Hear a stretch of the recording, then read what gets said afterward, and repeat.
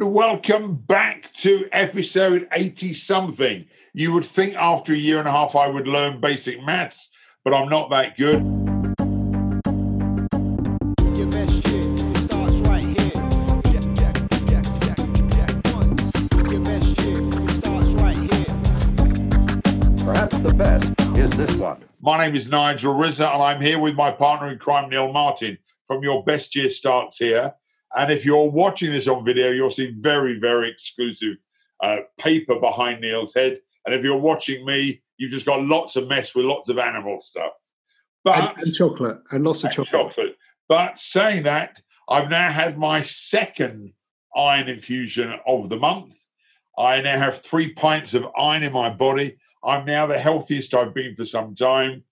And I thought I would share a quote that I learned that says, we spend all of our health creating our wealth, and then we spend all of our wealth looking after our health. And so what I've realized is, especially in this lockdown period, that your health is so important.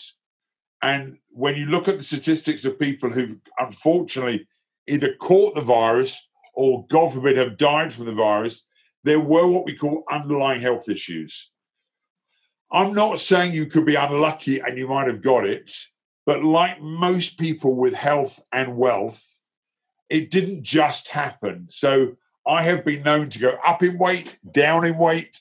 I quite like my chocolate, but I will tell you that my bars of chocolate, get ready for this, Neil, have still not been opened. I'm impressed. I made the decision that I needed to look after my health, and my energy levels because of my anemia were unbelievably low. At least I did something about it. I took some action going back to my real model. But I realized that the only thing that I've got, especially in my house, is my health. So I've dedicated the last 6 weeks, and my daughter's been a star because she has been my nutritionist. And I'm only allowed to eat what she gives me, which is kind of interesting. And I've paid her some money. She now has a job. So I've just lost her facilities of this health management scheme. But it is interesting that my health changed, my energy changed, my walking has got longer. So I was doing my 10,000 steps until about 3 weeks ago, and I went down to 1,000 steps. And that was about as much as I could do. And then I had to say to myself, you can only do what you can do, but if you want to get better, you've got to do something different. And I'm not going to go back into the old insanity thing, but, you know, if you've always done what you've always done, you're going to get what you've always done. So I had to change. And sitting in a hospital having 3 pints of iron intravenously put into your body is not pleasant, but it was needed. And I have some hereditary issues I'm not going to go into right now, but I'm getting there. But I know health is a major thing for you, Neil. Yeah, it is. I always get a bit upset because you always look so healthy, even if you do look a little bit anemic. It is. And I think one of the interesting things for me, actually, in the last episode, we were talking a little bit about, you know, the content you allow into your life and how it affects how content you are. And it actually made me think about an acronym that I used to use extensively, and I still use, but I used to use it like almost on a daily basis, actually, when I was doing loads of stuff with Natural Juice Junkie. And that is, it's all about, you know, where you put your aim, where aim basically is attitude, intake, and movement. Because I've not heard that before. I told you I used to use it all the time, and I've not used it so much recently. Although Say it again. Attitude, intake, movement. I'm writing this down, so I'm not leaving the room. Yeah, no, it's cool. But I mean, it's something I've been using since about 2014. Attitude, remind me. Attitude, intake, movement. And if you think about like let's talk about health in general. And in particular, let's talk about kind of the weight loss industry, right?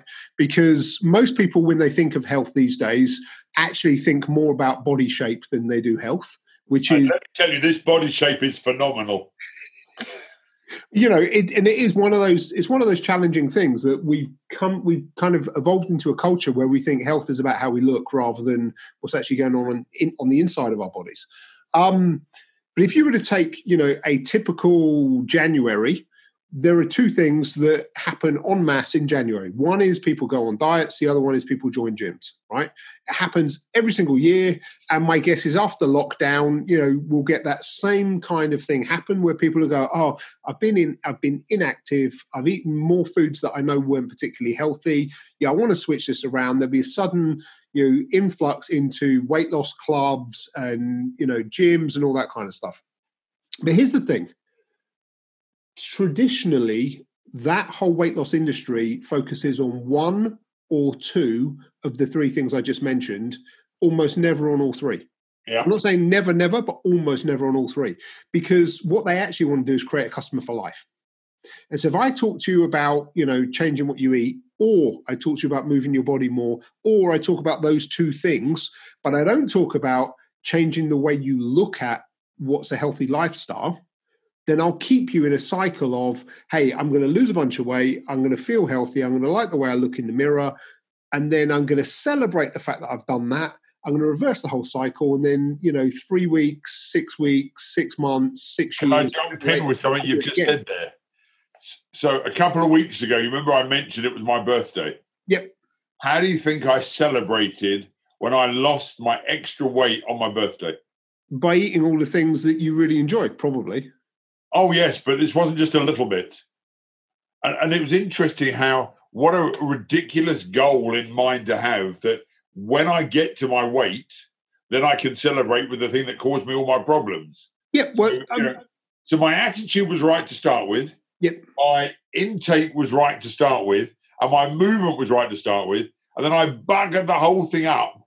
And I'm not going to share the chocolate bar now that was massive, but it now only looks this size, because that's how we often celebrate success, is by doing the thing that you should never have done. So, 2012, little personal story here, but end of 2011.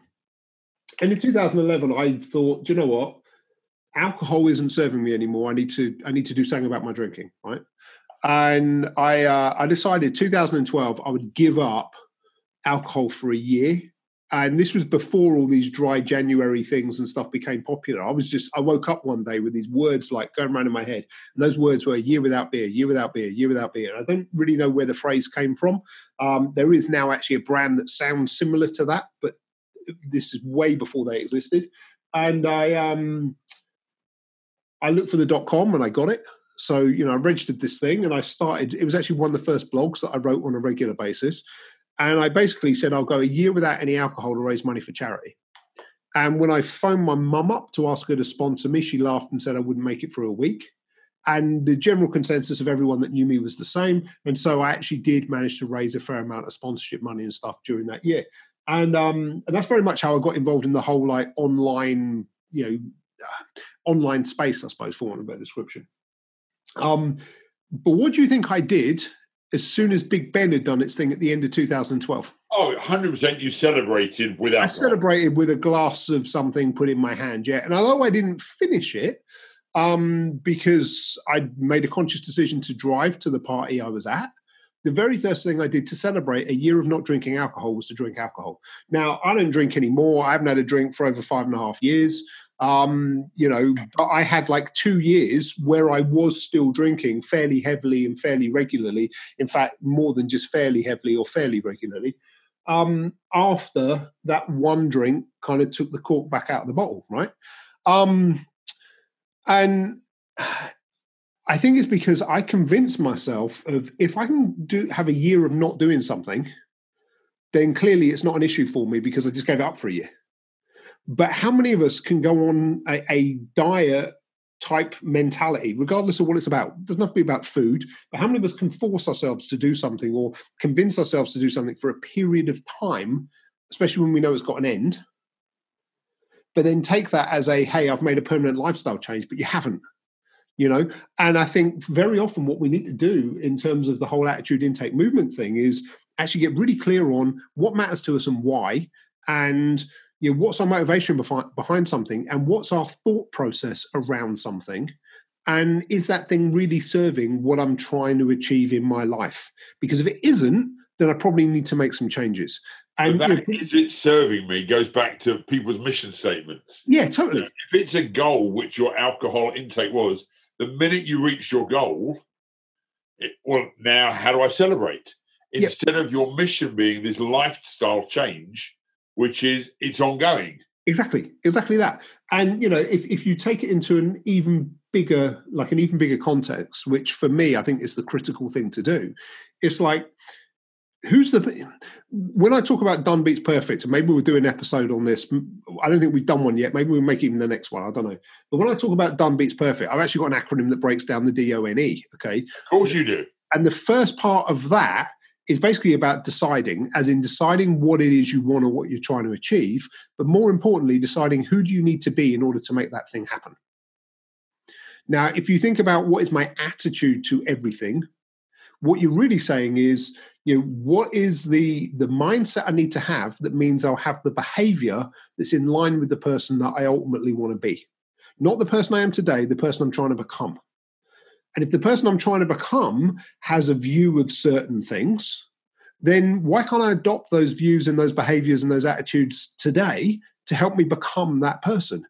Whereas so often we go, once I've achieved X, Y, Z, then I will, rather than how do I do the things now that help me achieve X, Y, Z? Well, is that not the Be Do Have chart? Yeah, pretty much. Does everyone know what Be Do Have is? Do you want to explain? I'll let you go on. So we used to say, if I do certain things, then I'll have certain things, then I'll become the person I need to be. Or if I have more money and I did more things, then I'd be happy. If you could turn it around and be happy, then you'd probably do more stuff and you'd have more fun. The things, exactly. So your being needs to come first, and your doing and having come second and third. The problem is we nearly always think if I do this and I have that, then I can become that. Yep. And it's a classic thing of, nobody loses weight so they can go to the gym. It's not like, hey, I'm going to lose weight so that I can go on a diet, right? It needs to flip we know for certain things it flips the other way around, but there are some things in life where it's like, once I achieve X, now I can do Y, rather than actually I can do Y anyway. I might not be able to do it to the same ability as if I've achieved X first. Well, that was interesting. But I can still start. That was interesting with my anemia. I wanted to get up and have a purpose, and I wanted to walk, but I couldn't walk as far as I could without the extra iron. And my wife would always say to me, you don't have to walk today. I'd say, but I need to get up. I need to have a purpose. And instead of doing 3 laps of the field with my dog, and he's a big boy, I'll do 1, and then I'll wait for you, or I'll drive home and I'll pick you up. But I need to do something, and I need to be happy, and then I have more energy. Instead of going, but if I had more energy, then I could walk. Exactly.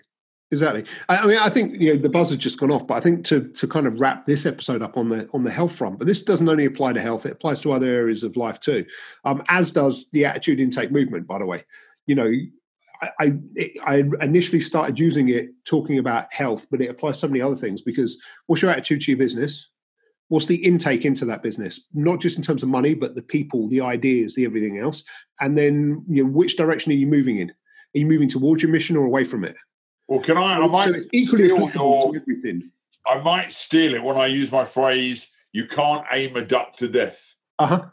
Just give me credit and then it's all good. Okay, so Neil Martin, I'm going to credit you with the AIM model of you can't aim a duck to death.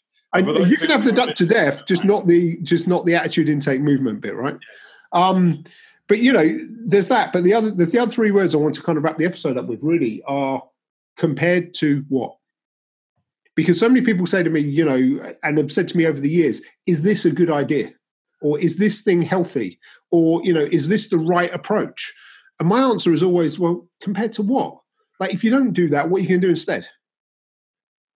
If someone says to me, is, I don't know, eating a bar of dairy milk healthy? Well, compared to what? If you don't eat 1 bar of dairy milk, are you going to eat, 15? Well, just for the record, I'm going to answer that question. Yes, it is. I don't need any further context to that. Yes, it is. And we'll leave on that note, because I want the end of this episode to be that Neil Martin, the health guru, has said eating one bar of chocolate is good for you. So I'm going to finish on that. Do you know what? In many ways, it can be because No, in many ways. No. It's not about what's in it in terms of the ingredients going into your body. It's also about how you feel, what are the emotions around it. It's good for you as long as you don't feel like crap about yourself after you've eaten it. Well, let me tell you, when I finish a bar of Cadbury's, I'm in joy. Okay, that's what matters. And if you are, then I'm going to tell my dietitian and my doctor. Dr. Neil Martin says it's okay. I've got it on record. Here's the podcast, episode 88. So I don't need any information from anyone else. He said it's okay, and I'm fine. Thank you very much. If you enjoyed this episode, especially about eating Cadbury's chocolate, please send your sponsorship money and adverts too. So we hope you've enjoyed this episode. We will see you next week, where I'm sure we're going to get lots of feedback saying, I don't think that's what he meant, and you interrupted him too early. Yes, I did on purpose. See you next week. But if you love this episode, please let people know that this episode is all about learning, development, and finding how you can be the best version of yourself. And if you want to know why your best year starts here, Cadbury's chocolate is the answer. See you next week. Your best year.